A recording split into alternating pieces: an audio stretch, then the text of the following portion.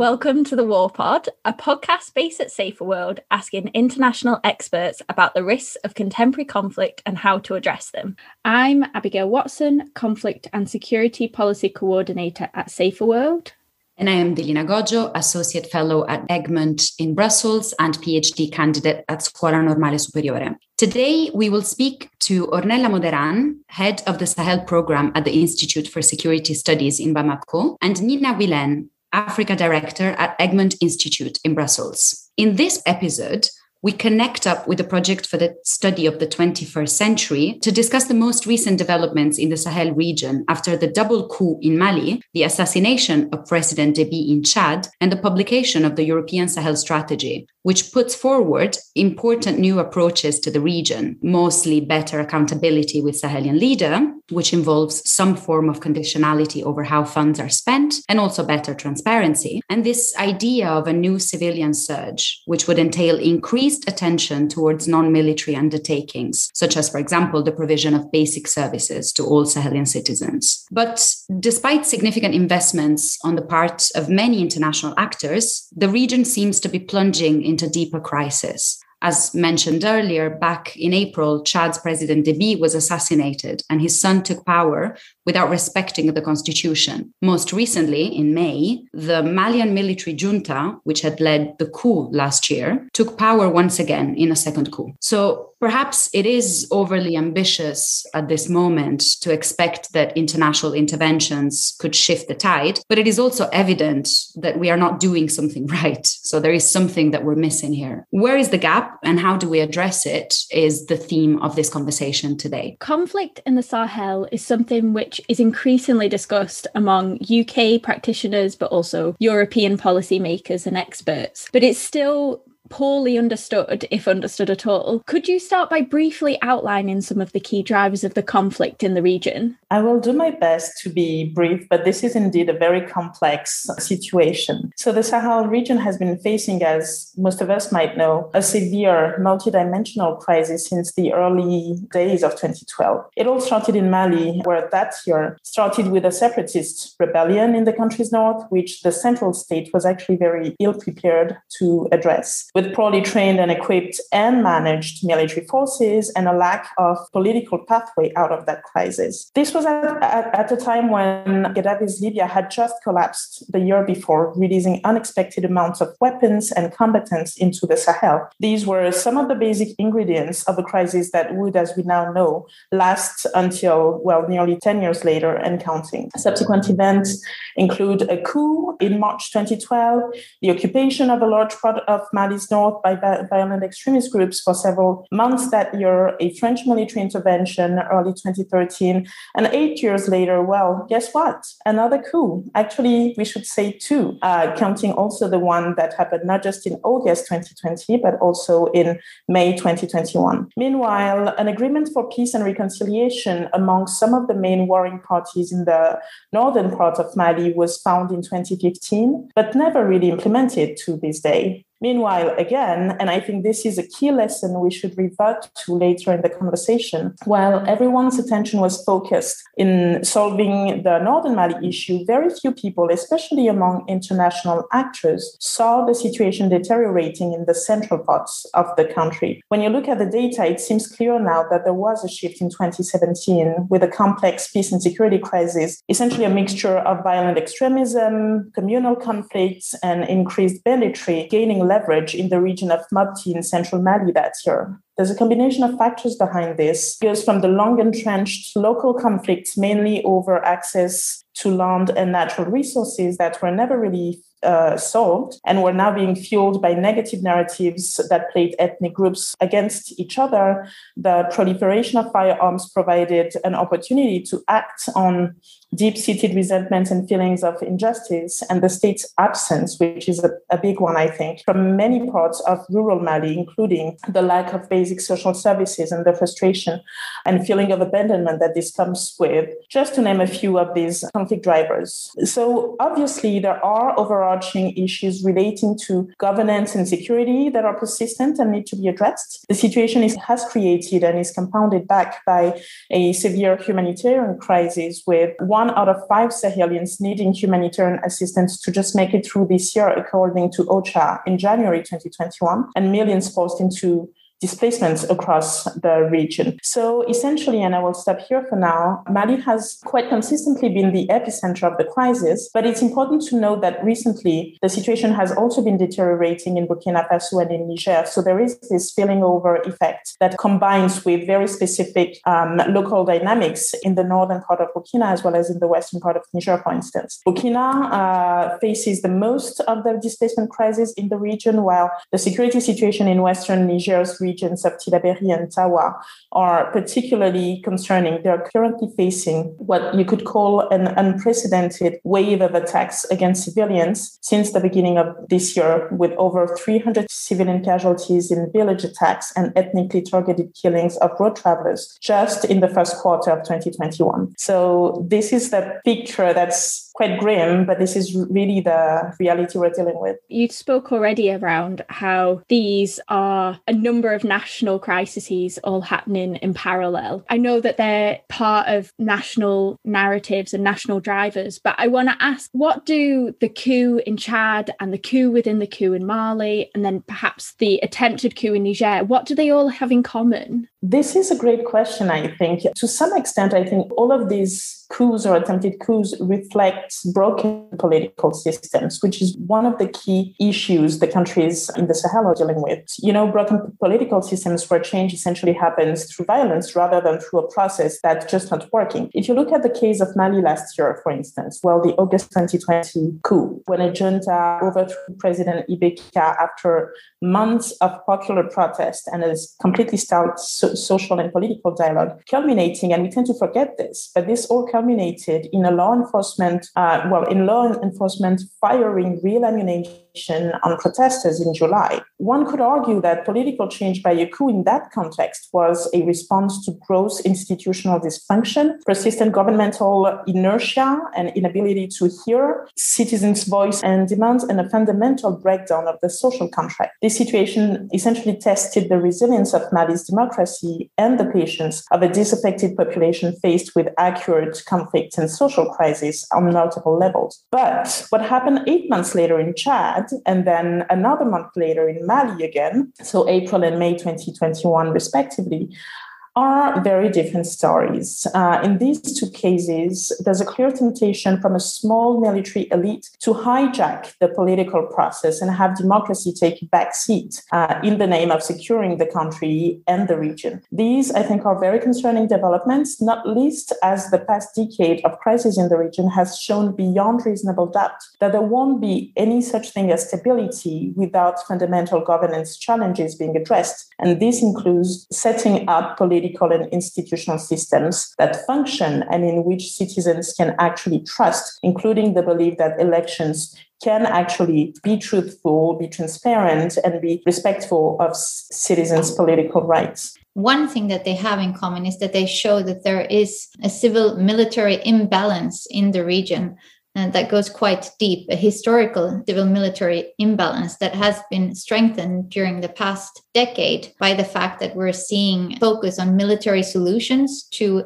fundamentally political problems in the most part of the different regions or in the region. And I think that it's important to point out that this is not something new, that this civil-military imbalance has been there for a long time. Niger, for example, has been under military rule for 22 years since it was independent. Chad has experienced 2 coups and 3 coup attempts, and now I'm not even including the latest coup. And there has been a warrior president, self-entitled, during the past 30 years. There is very much this military clique that wants to maintain power. One of our academic colleagues who's focusing on the region, she has described Chad as a country where politics is conducted with weapons in hand. And I think that says quite a lot about the civil-military imbalance, especially in Chad.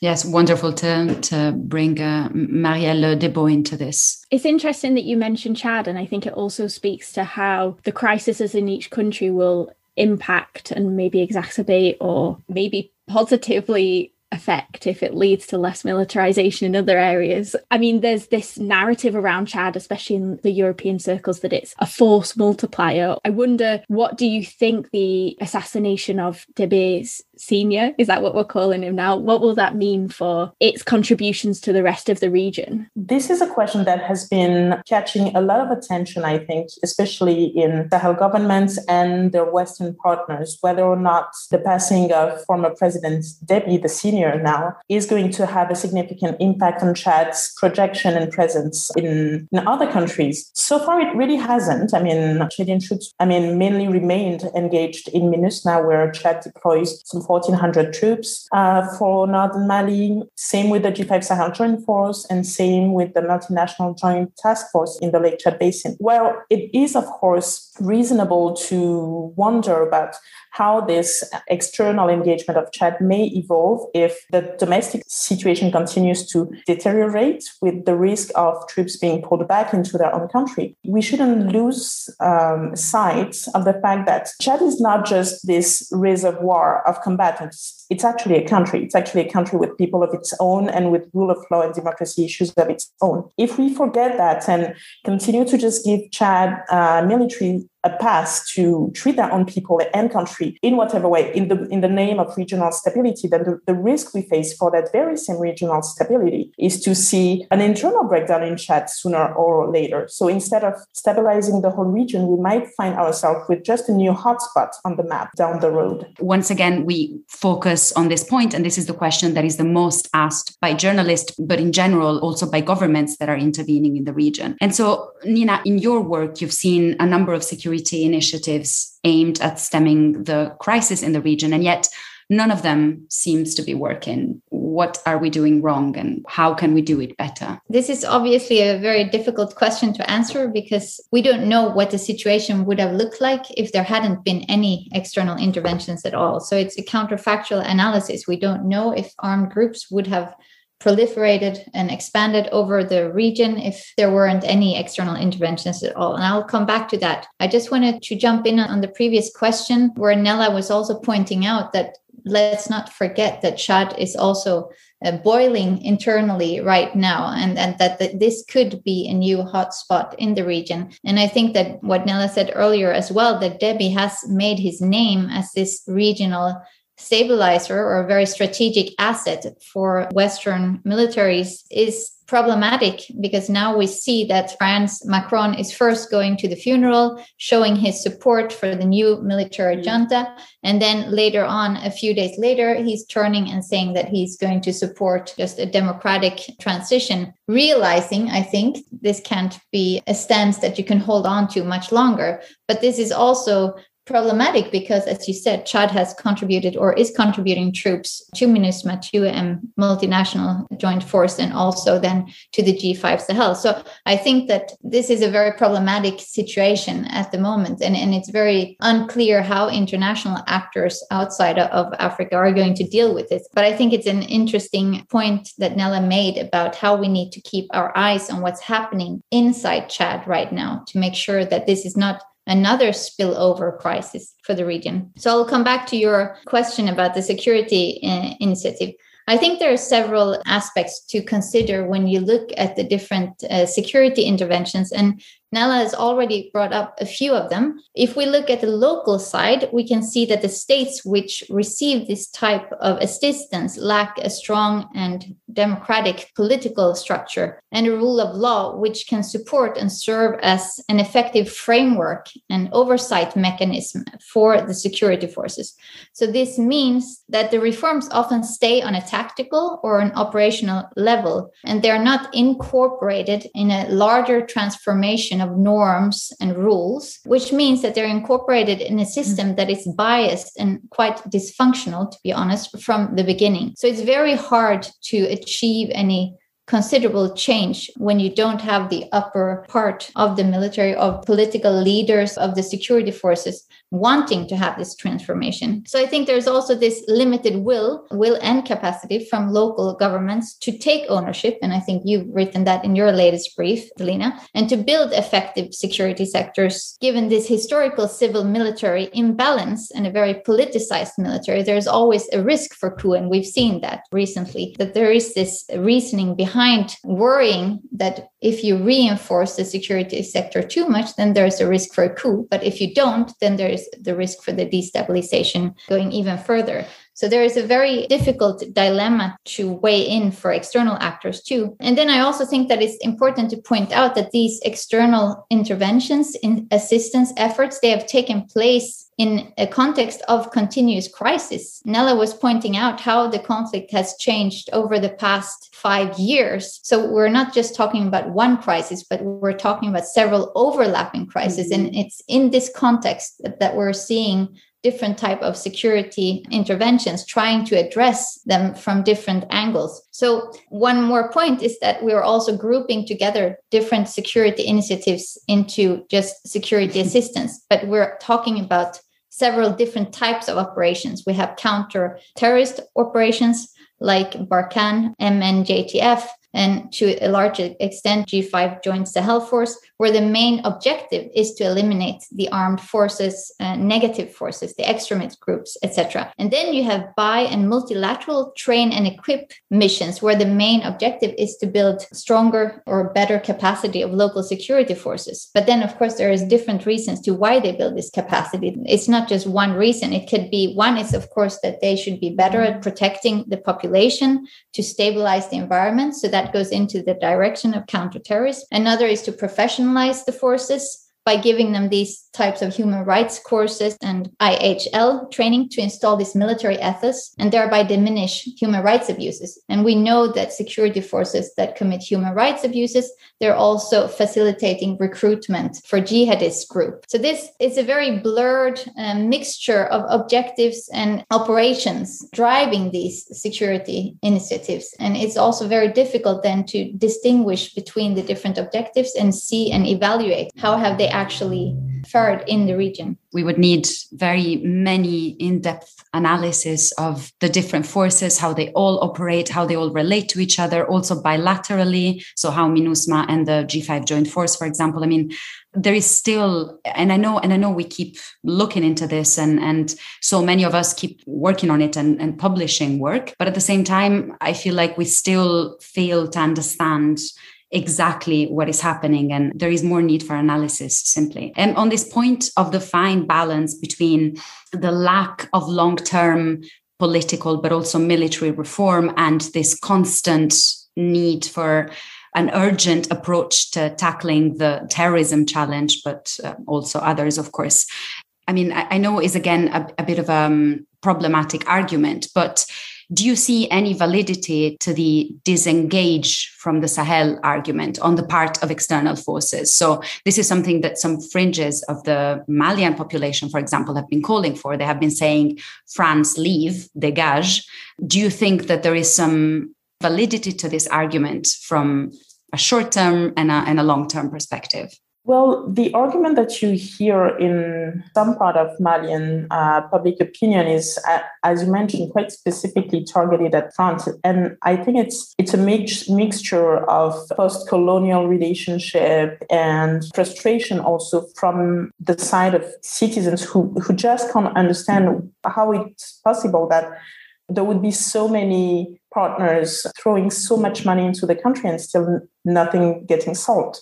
So I do think that, I mean, to quite some extent, it comes from a place of confusion as well as from a place of France also being in this particular position of the former colonial force. Beyond that, I think that the question is, well, which part of the international community could disengage and then what? I mean, as you mentioned, there are just so many actors, so it's not even clear who should go, who should stay, and so on. And most importantly, well, let's think crazy and imagine that everyone just packed their bags and left Mali tomorrow.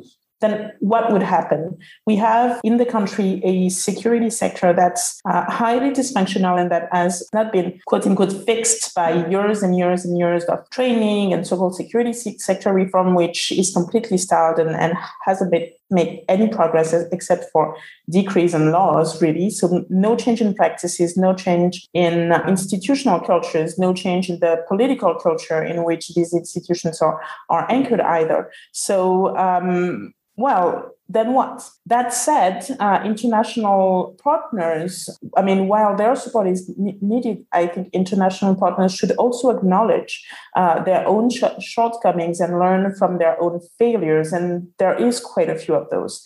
Otherwise, there is no substantial improvement to be accepted. I think one of the key points in this area is that countries are run with political dialogue, political decisions that all lead to and translate into public policies. They're not run by projects or by lock frames or by partners' strategic papers. So there is a need also to take stock of that and to try and reframe international support in a much broader, I would say, strategic, not as in coming up with strategy papers, but actually knowing where it is that we want to go. A lot of your comments sort of draw attention to this disconnect between the bold ambitions set by these institutions and then coming to terms with the reality of what the implementation of those bold ambitions actually look like on the ground. That speaks to some of the work you've done recently, Nina, on gender, where we do see every document has a gender component and how we should consider gender. But then what that actually means in terms of how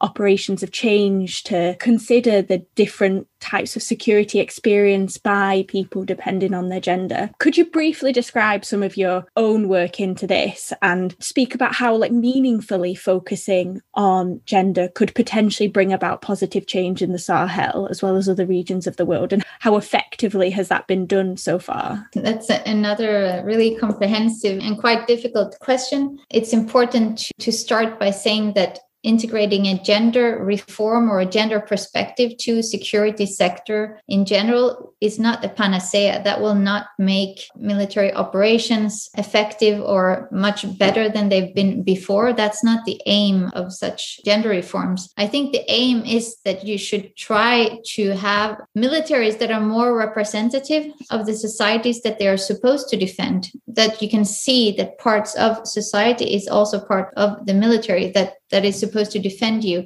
And that goes way beyond gender. It goes about skin color, it goes about age, it goes about all different types of diversity that I think are important to integrate in a military or security sector that's supposed to be representative of the population it's supposed to defend. Then there is a lot of research that shows that diversity leads to better and more efficient decision taking because you're bringing in perspective from different types of populations. And that does not mean that just because I'm a woman, I will take the same stance as Elina is taking because we're both women. It means that people are coming from different backgrounds. And the more diversity you have, the more perspectives you can bring in, and then you can probably take better and more well-informed decisions. Mm-hmm. So that's one of the areas that I think is important. That goes beyond gender. Another is, of course, that current military operations are not what we have seen in the past, where there is two armies fighting against each other with weapons. It's often infiltrating the population, influencing the population,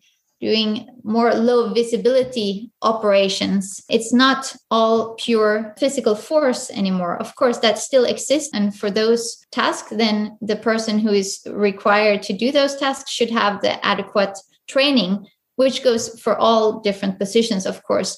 But I think that it shows that we can't just rely on the same type of standard military stereotypes of having these large, white, heterosexual, big muscle men as the main soldier anymore. We need to have more diversity. We need to have people that represent other types. Of course, we're going to need to have strong, courageous soldiers and officers, but we have to have a wider approach. And I think that could also help to broaden our perspective of what security is, because we have seen that war rarely stops when the peace agreement is signed, that violence rarely stops for women in particular when peace agreements are signed. And we've talked about that with feminist researchers, that there is this continuum of violence, that violence often continues after the peace agreement is signed, particularly women being subject to trafficking, to increased domestic violence when fighters return home to their communities, to their families. So I think that that's also an aspect that could be brought in if we have gender reforms or a gender perspective when we look. But it should not be like it has often been, and I think that's still the case in many international institutions, that you say, oh, we have a gender officer, and then we tick the box of gender. That's not very helpful. Then it just becomes an add-on. On this very same issue of what do we do about the whole gender approach, I do think that making it substantial is the key, as Nina mentioned, and as we all repeated already. And I'll just give one or two examples. One, I think, is that we tend, through international interventions, especially through programs and projects and so on, to focus on a very stereotypical vision of how women interact with conflict. So there is the woman victim on the one hand, which should be saved, and there is the woman peace builder who's necessarily on the right side and wants peace, and this whole thing about how mothers are this and that, and all women apparently are mothers. But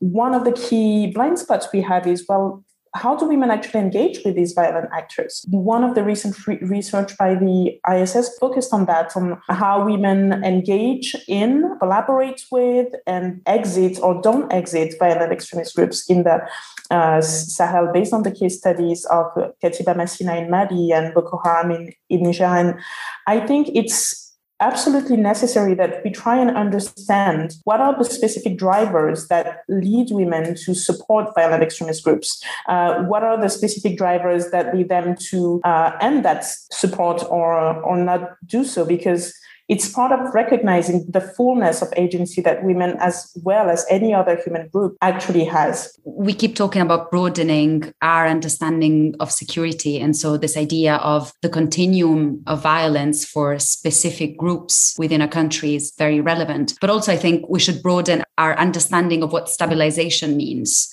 because after tackling the urgent security situation, of course, there needs to be a better understanding of how to deal then with the consequences of that violence. I think Nina addressed this already, so I will go back to my favorite question, which is, how do we do this better? And I'm sorry, I keep bringing this up, but I think sitting in Brussels, especially, something that we hear all the time is this question on which are the areas that we should prioritize in our intervention, in our support to partners. What is it that we can do better? I mean, most, if not all, of the important thematic areas are covered. I mean, this goes from justice reform, security sector reform, local governance, national governance, economic development, and so on and so forth. So I do think that in terms of thematic priorities, it's pretty well covered. The question is I think not so much the what, but the how this is done. And this is where we're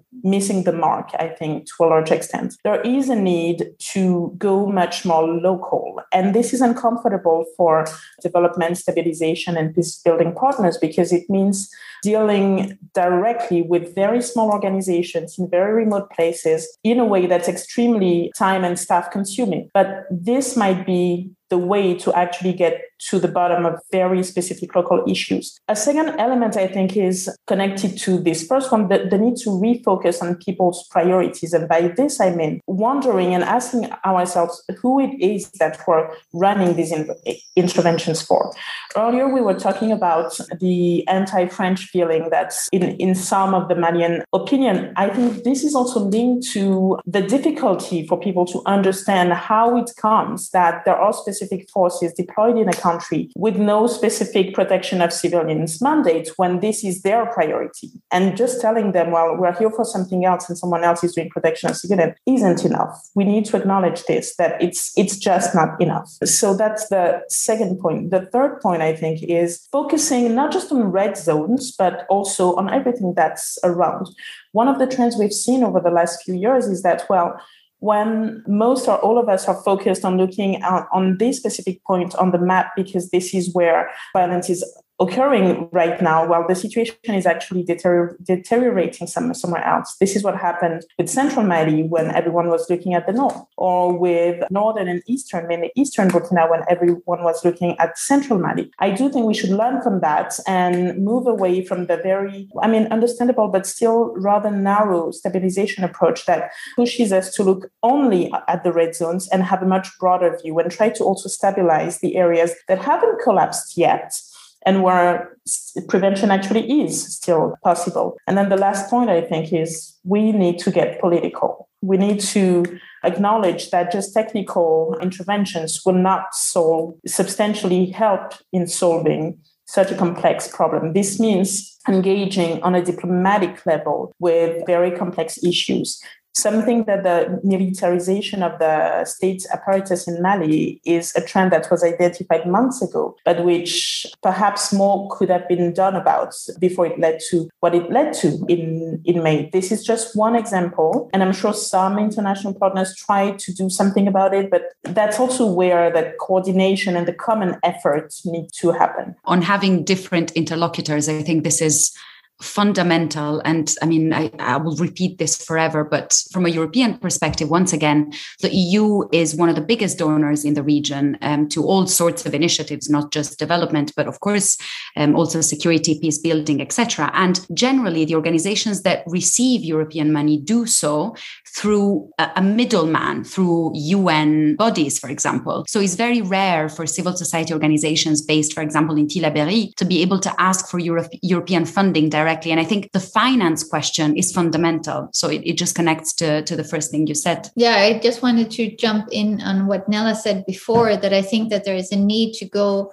beyond this security discourse, which of course is a way to meet and have a common objective, a common enemy, a common objective between external and local actors. This is a way for external actors to be involved in the region, and that's important to stay involved, I think, because as you said before, we don't know what would happen if all of a sudden all the external actors disappeared. And this security discourse, that has been the way into the region, but as you say, I don't think that that's enough anymore. I think that there is a need to go into the uncomfortable questions about governance, a word that often is mentioned but rarely is defined. So I will say how I define it, that I will say that governance for me means that it's a state that's capable of delivering the basic services to its population in a transparent and democratic way. And that's not the case in any of the states that we're discussing at the moment. There will be a need, and we have seen that in the EU's Sahel strategy, that there is a turn towards more accountability,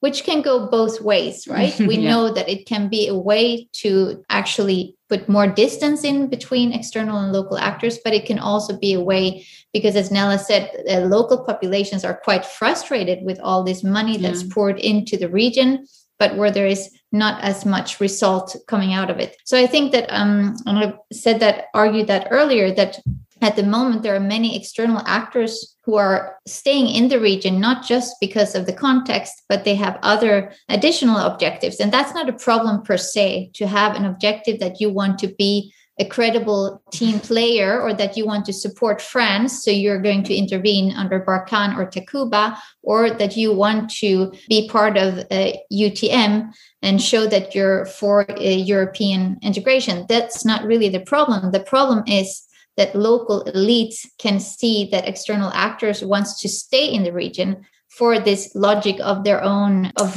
just staying there. And that means that the accountability approach loses a bit of its effectiveness, that if you're talking about conditionality, but you know that the external actors are keen to stay in this region, it doesn't really have any effective on the ground. Even just from a communication point of view, exactly. This makes a lot of sense. I fully agree. Coming at this from the UK, Nina's last point was around the problems of providing small tactical deployments simply to be there and simply to be an ally. They seem particularly pertinent to the UK, where we've sent to the UN mission in Mali, and it is quite a kinetic force, and it does address like tactical gaps within intelligence that might be important. But I think now it's an important time for the UK to think, well, what is the diplomatic and development aspects that we think that we should be addressing? We can't just send a military force and think that we'll fix the problems in the region. or that we can just be there in light of Brexit, but not have ramifications for long-term peace and stability in the places where we deploy forces. So thank you very much. And thank you to everyone who listened. We hope you enjoyed the discussion as much as we did. We will release every new episode on the 20th of every month. And you can listen to all previous episodes wherever you get your podcasts by searching for WarPod or following us at Twitter at war_pod. Thank you and see you next time.